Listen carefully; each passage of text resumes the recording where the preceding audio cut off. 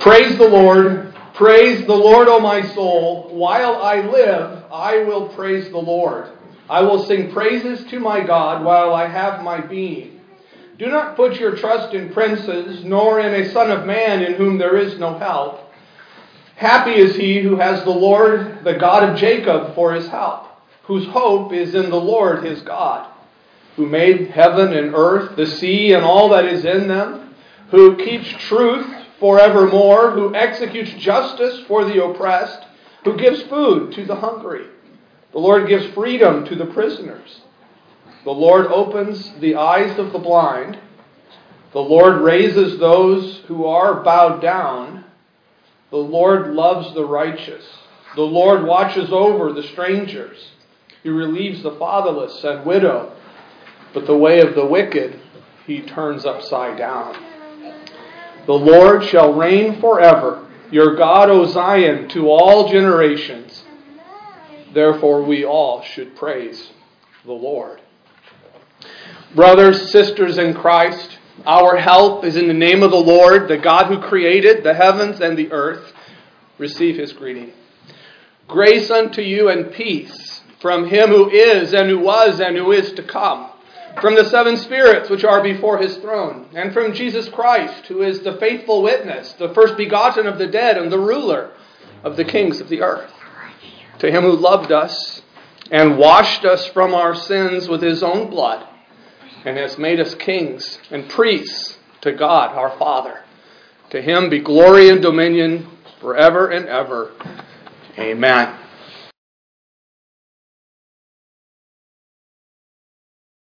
We're going to have two scripture readings. You might turn with me first to Leviticus chapter 10. And I would assume that you're familiar with this, but I remember reading it to my brother a couple of years ago, who was born and raised in a Christian church, goes to church twice on Sunday most days. He said, wow, I didn't know that passage was in there. But it's profoundly relevant. Actually, both of these are to our study of the man of God who prophesies against the altar in 1 Kings chapter 13. So Leviticus 10, let's read the first 7 verses. Ironically, chapter 9 is when the Aaronic priesthood is ordained, like yesterday, and these events take place the next day. Then Nadab and Abihu, the sons of Aaron, each took his censer and put fire in it, put incense on it, and offered profane, uncommanded, and offered profane fire before the Lord, which he had not commanded them. So fire went out from the Lord and devoured them, and they died before the Lord. And Moses said to Aaron, "This is what the Lord spoke, saying, by those who come near me, I must be regarded as holy. And before all the people, I must be glorified." So Aaron held his peace. We'll stop there. Turn to Galatians chapter 1. Just to show you that the message of Scripture is yes and amen from Genesis to Revelation. I have starting at verse 1, and we'll read through verse 10 of Galatians chapter 1. Paul, an apostle, not from men nor through man, but through Jesus Christ and God the Father, who raised him from the dead, and all the brethren who are with me, to the churches of Galatia.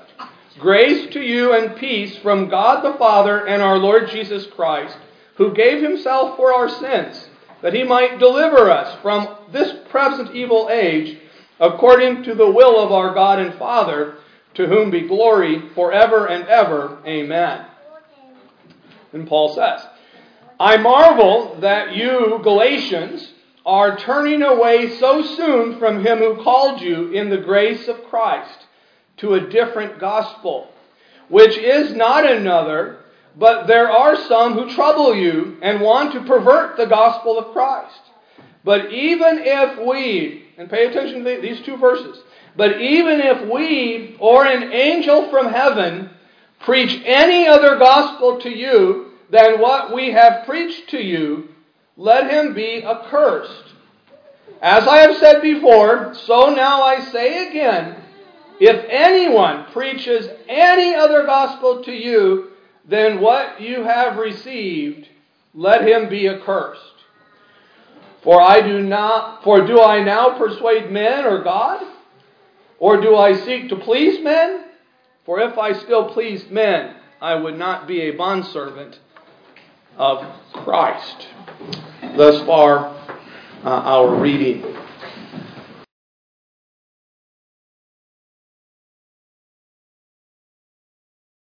Would invite you to turn with me in your Bibles. A few months ago, I think it is already, we began our study of 1 Kings chapter 13. It is a pivotal passage, I think, in the history of Israel. It follows on the heels of the divided kingdom. The first king was Saul, who was replaced with David. David's son Solomon was well equipped and in many ways accomplished many great and wonderful things, even though the end of his life, I think, is left with a bit of a question mark in the Scriptures. And then comes Rehoboam and Jeroboam. Kind of sound the same. Well, Rehoboam is the son of Solomon, and he is the heir appointed. And he is convinced by his young advisors to be rough and tough on the children of Israel. As they had asked him for pity, for ease, he says, no, my pinky will be the size of my father's waist in terms of the whips that I use. And so he ends up ostracizing them. And the northern 10 tribes and the southern tribe of Judah are separated. Rehoboam stays the king of Judah. Jeroboam becomes the king of the northern tribes of Israel. And actually early on, if I just go back a page or two, the revolt against Rehoboam, and he's going to go and he sends out the tax collectors and they beat him and throw stones at him, and so he's going to go to battle against them, and God says, no, don't do that. And so he restrains him from doing that. But Jeroboam had been promised just almost identical words to David. I will give you a house. I'll give you a dynasty for years to come if you obey me, if you keep my covenant, if you do that which I command. Well, I think it was the first study that we had, Jeroboam was a wily, wicked person. If your page is open to the 13th chapter, look across to 12:28. Therefore the king asked advice, made 2 calves of gold, this is verse 28, and said to the people, it is too much for you to go up to Jerusalem. From where Bethel is, it's like 6 miles. So it's not too far. But he says it's too much for you to go that far. Here are your gods, O Israel, that brought you up from the land of Egypt and set up one golden calf in Bethel and the other in Dan, the southern area and the northern area, north of the Sea of Galilee. And he says, bring your gifts there. In fact, as we start chapter 13, Jeroboam is inaugurating, kind of like what we read about Nadab and Abihu after the priesthood was established. Verse 32, chapter 12 says, Jeroboam ordained a feast on the 15th day of the 8th month, like the feast that was in Judah, and offered sacrifices on the altar. So he did at Bethel, sacrificing to the calves that he had made. And at Bethel he installed the priests of the high places which he had made. So he made offerings on the altar which he had made at Bethel on the 15th day of the 8th month, in the month which he had devised in his own heart, and ordained a feast for the children of Israel to offer their sacrifices on the altar and burn incense. Then comes chapter 13, which we will read now. I'm reading from the New King James Bible, and I know in the pew, I think it's the Revised Standard. I'm pretty sure if you notice a couple differences, that is why, and this is larger print, and it's easier for me to read. Hear the word of God. And behold, a man of God went from Judah to Bethel by the word of the Lord, and Jeroboam stood by the altar to burn incense.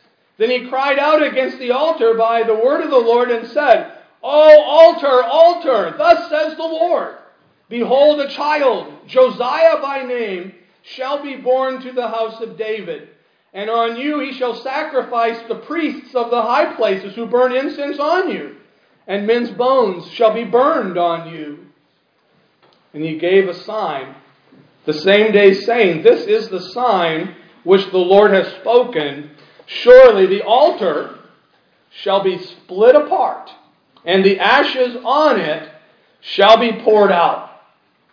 So it came to pass, when King Jeroboam heard the saying of the man of God, who cried out against the altar in Bethel, that he stretched out his hand from the altar, saying, Arrest him! Then his hand, which he stretched out toward him, withered, so that he could not pull it back to himself. The altar was split apart, and the ashes poured out from the altar, according to the sign which the man of God had given by the word of the Lord. And the king answered the man of God, Please entreat the favor of the Lord our God, your God, and pray for me, that my hand may be restored to me. So the man of God entreated the Lord, and the king's hand was restored to him, and became as before. Then the king said to the man of God, Come home with me, and refresh yourself, and I will give you a reward. But the man of God said to the king, If you were to give me half your house, I would not go in with you, nor would I eat bread or drink water in this place. For so it was commanded me by the word of the Lord, saying, You shall not answer, you shall not eat bread, nor drink water, nor return by the way you came. So he went another way and did not return by the way he came to Bethel. Now the old prophet dwelt in Bethel, and his sons came and told him all the works that the man of God had done that day in Bethel. They also told their father the words which he had spoken to the king. And their father said to them, Which way did he go? For his sons had seen which way the man of God who came from Judah. Then he said to his sons, Saddle the donkey for me. So they saddled the donkey for him and rode on it. And he went after the man of God and found him sitting under an oak. Then he said to him, Are you the man of God who came from Judah? And he said, I am. Then he said to him, Come home with me and eat bread. And he, that's the man of God, said, I cannot return with you, nor go in with you, neither can I eat bread or drink water with you in this place. For I have been told by the word of the Lord, You shall not eat bread nor drink water there, nor return by the way you came. And he said to him, I too am a prophet as you are. And an angel spoke to me by the word of the Lord, saying, Bring him back with you to your house, that he may eat bread and drink water. He was lying to him. But he went back with him and ate bread in his house and drank water. Now it happened as they sat at the table that the word of the Lord came to the prophet who had brought him back, the old prophet. And he cried out to the man of God who came from Judah, saying, Thus says the Lord, because you have disobeyed the word of the Lord, and have not kept the commandment which the Lord your God commanded you, but you came back, ate bread, and drank water in the place of which the Lord had said to you, Eat no bread and drink no water. Your corpse shall not come to the tomb of your fathers. So it was, after he had eaten bread and after he had drunk, that he saddled the donkey for him, the prophet whom he had brought back. When he was gone, a lion met him on the road and killed him, and his corpse was thrown on the road, and the donkey stood by it. the lion also stood by the corpse. And there men passed by and saw the corpse thrown on the road and the lion standing by the corpse. Then they went and told it in the city where the old prophet dwelt. Now when the prophet who had brought him back from the way heard it, he said, "It is the man of God who was disobedient to the word of the Lord. Therefore the Lord has delivered him to the lion, which has torn and killed him, according to the word of the Lord which he spoke to him." And he spoke to his sons, saying, "Saddle the donkey for me." So they saddled it. Then he went and found the corpse thrown on the road, and the donkey and the lion standing by the corpse. The lion had not eaten the corpse, nor torn the donkey. And the prophet took up the corpse of the man of God, lay it on the donkey, and brought it back. So the old prophet came to the city to mourn and to bury him. Then he laid the corpse in his own tomb. And they mourned over him, saying, "Alas, my brother." So it was after he had buried him that he spoke to his son, saying, "When I am dead, bury me in the tomb where the man of God is buried. Lay my bones beside his bones."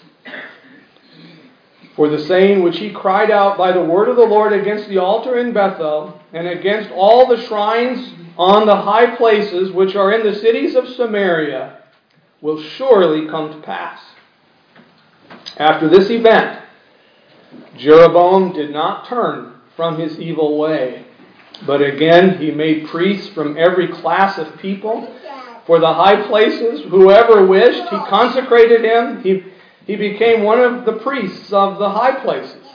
And this thing was the sin of the house of Jeroboam, so as to exterminate and destroy it from the face of the earth.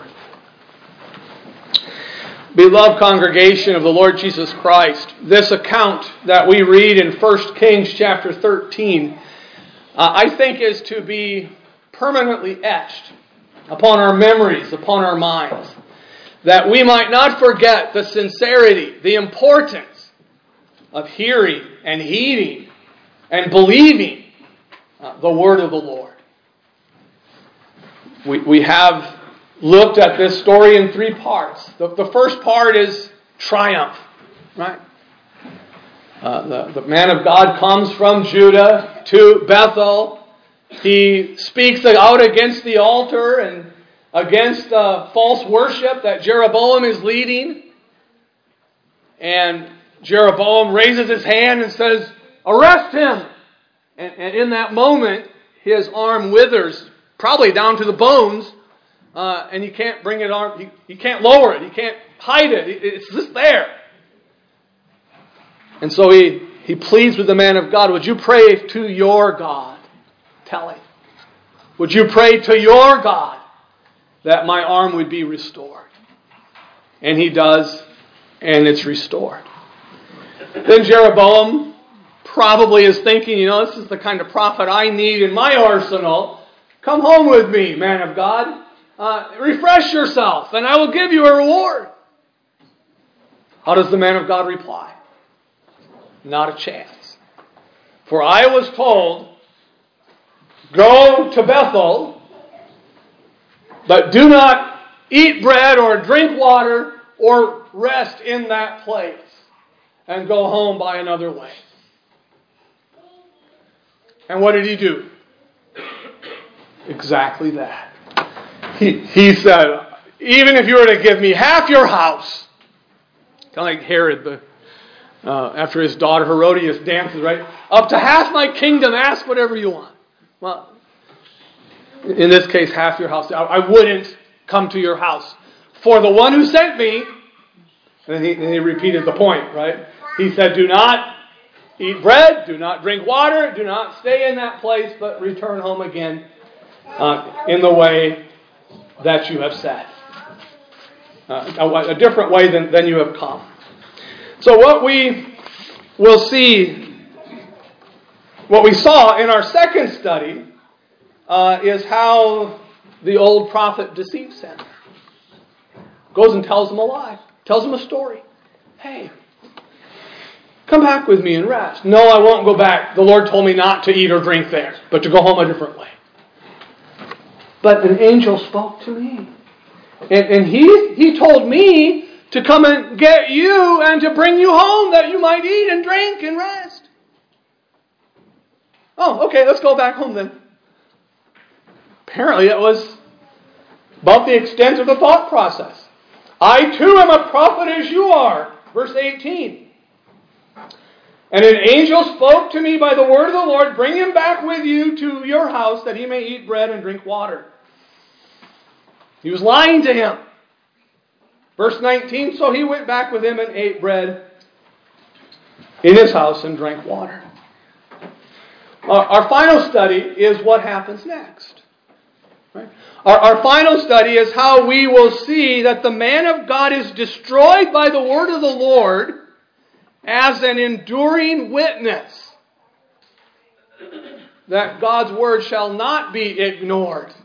God's word shall not be trifled with. We'll look at this in a few different ways. 4 points. The way of his destruction, the restraint in his destruction, the significance of his destruction, and fourthly, the effect, consequence of his destruction. In my estimation, the weight of this passage has to be, how do we respond to the Word of God? What do we do?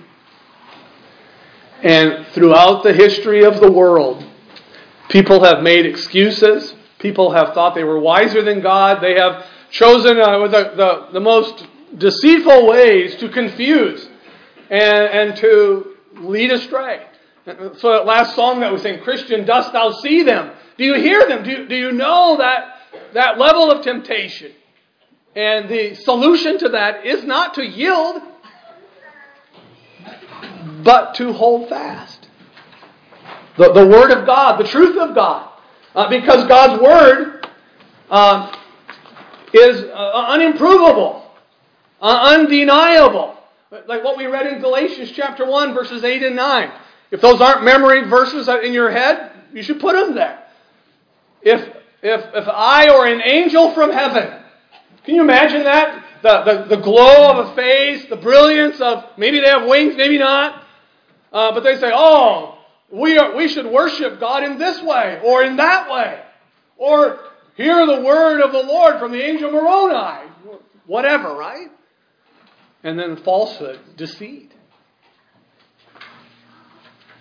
Don't listen. Don't listen to that prophet. Don't listen to that teacher of lies.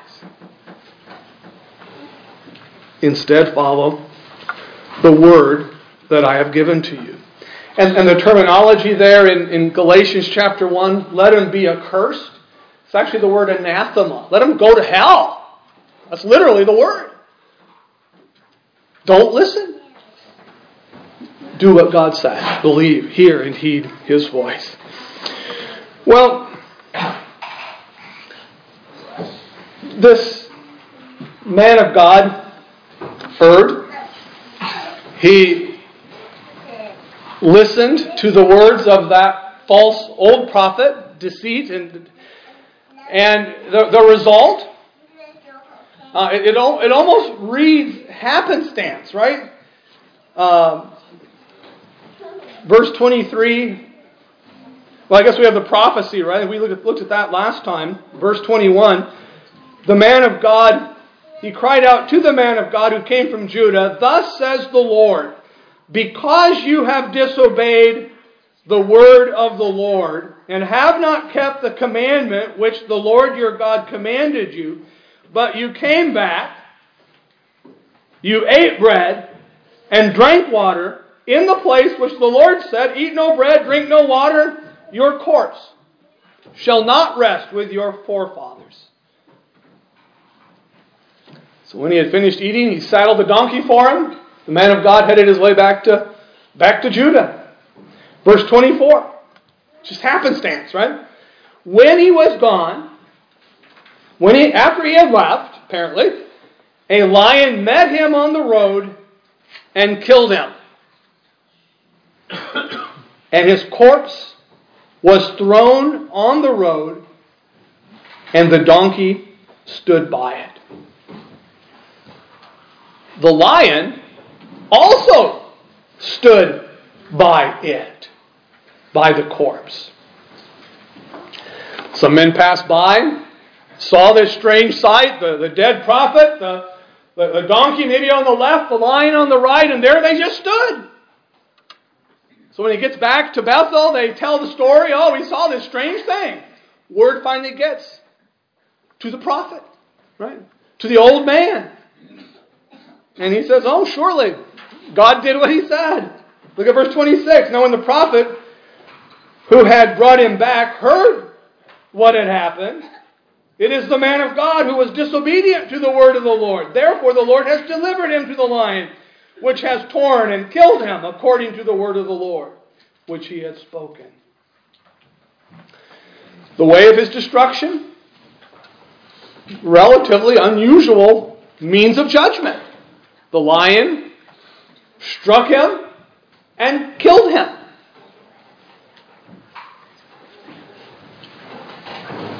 For what? For not listening. For not doing what God said. I think there are, throughout the pages of Scripture, what I call representative judgments. And it's not a term that I've read anywhere. It's just, there are judgments, say, for instance, like the flood. That's what sins of rebellion deserve in every generation, in every century, in every millennium. When men grow hard of heart and rebel against God, the flood is deserved, is earned. Take Nadab and Abihu, their false worship. I mean, if God would strike down people like that with fire for every time there was false worship, it'd be a lot easier to find out which church you should be in, right?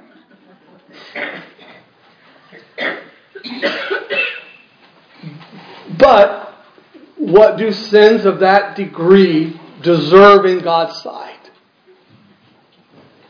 A final judgment. And even in our attitude towards worship, I think we often come to worship cavalier. Oh, ho hum, another Sunday, wonder what the preacher's going to have to say today. This matter of worship. In fact, the central ethical command, I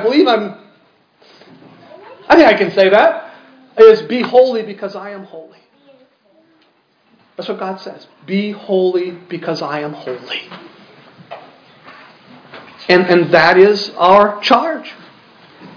All of the things that we're told to do, it's actually the component parts of holiness, of doing what God says. And of course, think about 1 Corinthians chapter 10. That's the passage which talks about we were all passed through the cloud, we all passed through the sea, we all ate of the same spiritual rock, and that rock was Christ. But then it lists the sins of the children of Israel in the wilderness wanderings, right? And it says, those judgments from God are examples of what we ought not to do, so that we don't do those things. And then it says it, I think it's verse 4, and then it says it again a few verses later, that these instructions come to us on whom the ends of the ages have come, so that we would not lust after evil things, the way they lusted, and do them. So our desires are sanctified, are washed and cleansed, and it becomes those things that we are to pursue and to do. So if that was the way of destruction, what was the restraint? Well, what do lions do when they kill something? They eat it, right? I mean, it's pretty gross business. But in this instance, there was restraint. There was a restraint upon his actions. In fact, on a number of levels. What would the donkey do if a lion approaches? Off he goes into the woods. But there stood the donkey. Maybe the donkey was standing between the lion and the man of God on the road. We're not told. But certainly it is this demonstration that what the lesson? If you know the Word of God, the will of God, if you've memorized the commandments of God, or even the summary of the law, you love the Lord your God with all your heart, with all your soul, with all your mind, with all your strength. Love your neighbor as yourself. If you know those things, or the golden rule, do unto others as you want them to do unto you, that's your job.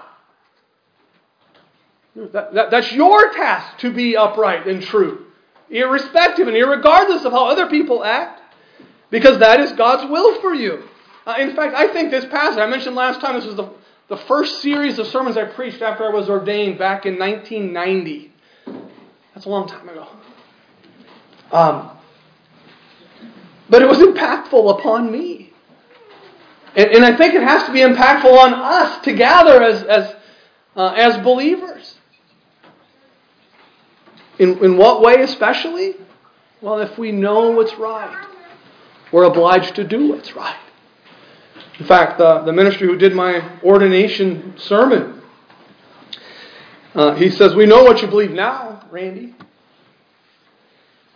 Your schooling, your education, your training, up to par. I'm not convinced I ever was what I ought to be. But he said the real question isn't where are you now? The question is where are you going to be in the future? And that becomes everybody's question, doesn't it? I remember when I bring kids through confirmation, I say, I know you can give me the right answers, but what I'm really curious about is what am I going to see in your life 5 or 10 years down the road? Maybe even 20 years down the road. Will you be in church? Will you be worshiping? Because knowing what's right and what you ought to do is a different deal than actually carrying through and doing it. And so the restraint that God has shown in this judgment, I think is benevolent. I think the man of God messed up, clearly. He was judged. In fact, I think sinful rebellion pretty much always ends the same. I don't know if you know those verses from James chapter 1. God doesn't tempt anyone. But we, by our sinful desires, lust after evil things, that conceives and gives birth to sin. And then sin, when it grows up, full grown, brings forth death. That's the way sin works. And you have to know that. You have to believe that. We all think, I can figure this out.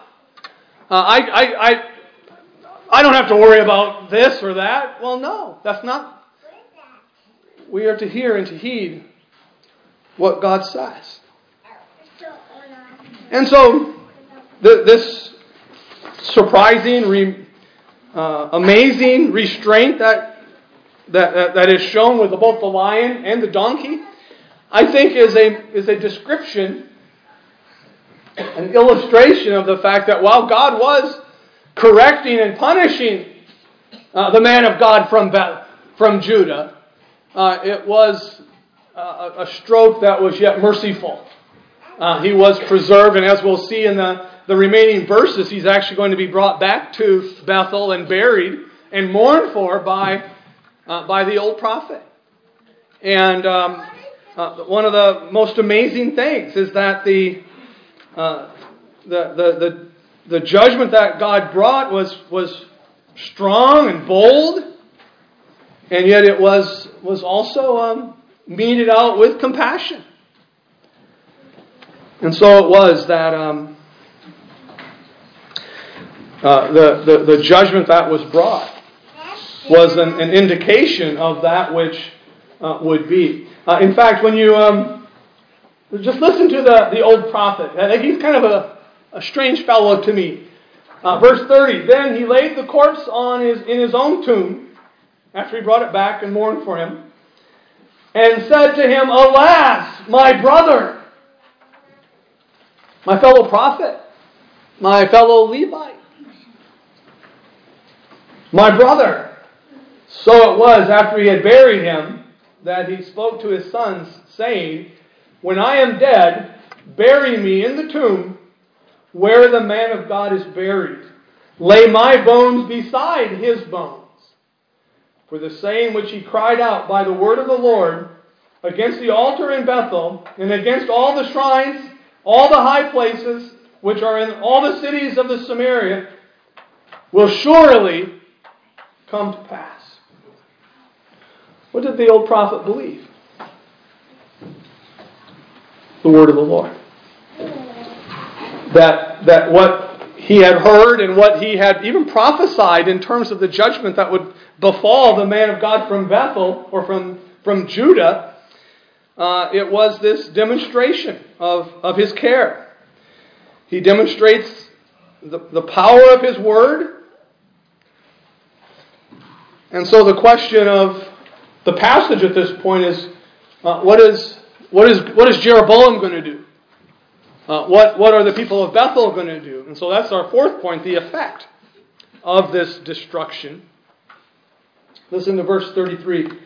After this event, Jeroboam did not turn from his evil way, but again he made priests from every class of people for the high places, whoever wished. He consecrated him, and he became one of the priests of the high places.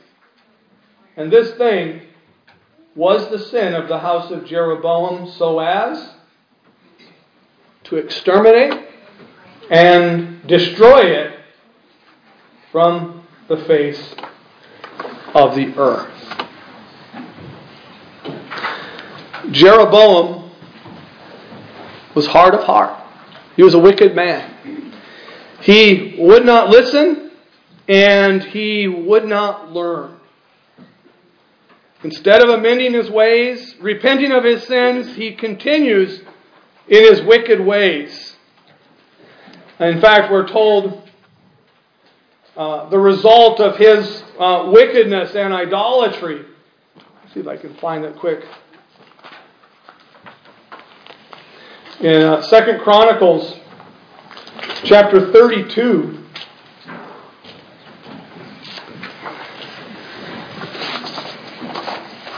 Second Kings 23. There it is. Josiah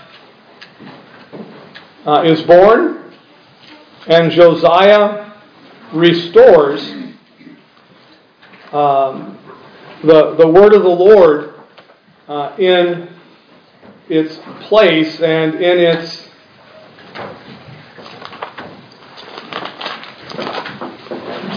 sorry, I should have that marked ahead of time.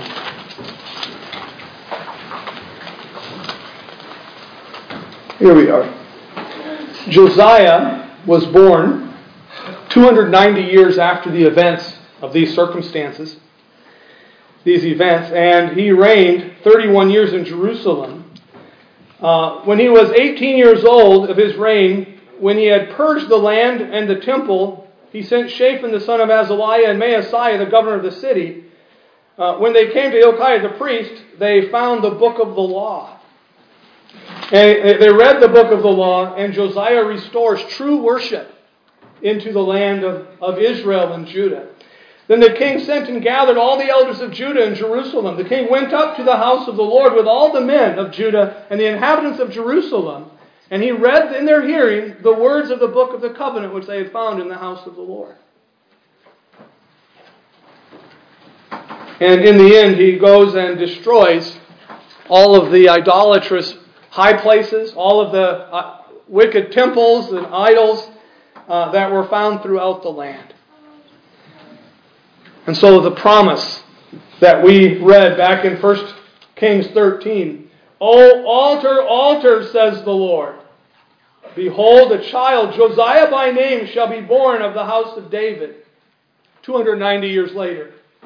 "And on you he shall sacrifice the priests in the high places, who will burn incense on you, and men's bones shall be burned on you." Interestingly, in the course of these years, the 290 years, there was an attack from, I think it was the Amalekites, and there was an Israelite that was killed. And there was no time to bury him, so they threw him into the tomb where the man of God was buried, and he came back to life. And he was restored. And in the fulfillment of this promise, God sent Josiah to effect and to do all of these things. So we come to our conclusion. This passage was part of the record for Old Testament Israel. And apparently they didn't learn very much either. But we, as believers today, we come to the Scriptures, we come to the Word of God, and we have this connection to it because we are indwelled by the Holy Spirit. We are united, as it were, by Christ and His Word, and we love to do that which pleases Him. So what effect is this to have on us? Well, we will hear the Word of God. The Holy Spirit will bear witness with our spirit, not just that we are the children of God, but that as the children of God, we are obliged to love and serve and do. In fact, one of the wonderful realities in the hearts and lives of God's people is that they are given wisdom from above. In fact, the same passage I quoted from, James chapter 1, says, if any of you lacks wisdom, what do you have to do? You have to ask for wisdom from God, who gives to all freely without reproach. And God will give exactly what we need. And so we learn to discern what's right and wrong. And maybe, more importantly, what's right and what's almost right. Right? Because sometimes moral issues are pretty confusing. And yet by the word of the Lord, we discern, we study, we seek to learn that which God has said. And so this passage, this prophecy from 1 Kings chapter 13 is a remarkable indicator, a remarkable witness to the fact that God is the God of time. He's the God of history. He's the God of our lives and the lives of all men. And so while we might sometimes feel distant, God seems so far away. Well, draw near to Him. Draw near to His Word. Seek the Lord while He may be found. And so it is that we put our hearts, we put our heads to rest when we know that God is the living and true God. That He is the Almighty Lord of Lords and King of Kings. And that He has claimed us as His very own. We are His. He is ours. I mean, the thought is, it almost seems impossible. But He knows your name. He knows your weaknesses. He knows your secrets. He knows mine. And He loves us anyway. And as we live out our lives, the challenge before us all is to hold fast, to serve Him, to seek Him, to walk with Him down the corridors of our lives, knowing that in the end, we will be with Him and He will be with us. Amen. Father in heaven, we're grateful to You for today. We thank You for the wonders of Your grace, for Your mercies that are always new and all sufficient. We pray that You would continue that work in us, leading us, guiding us, growing us into Your servants, Your sons and daughters of Your kingdom. We ask and pray this in Jesus' name. Amen.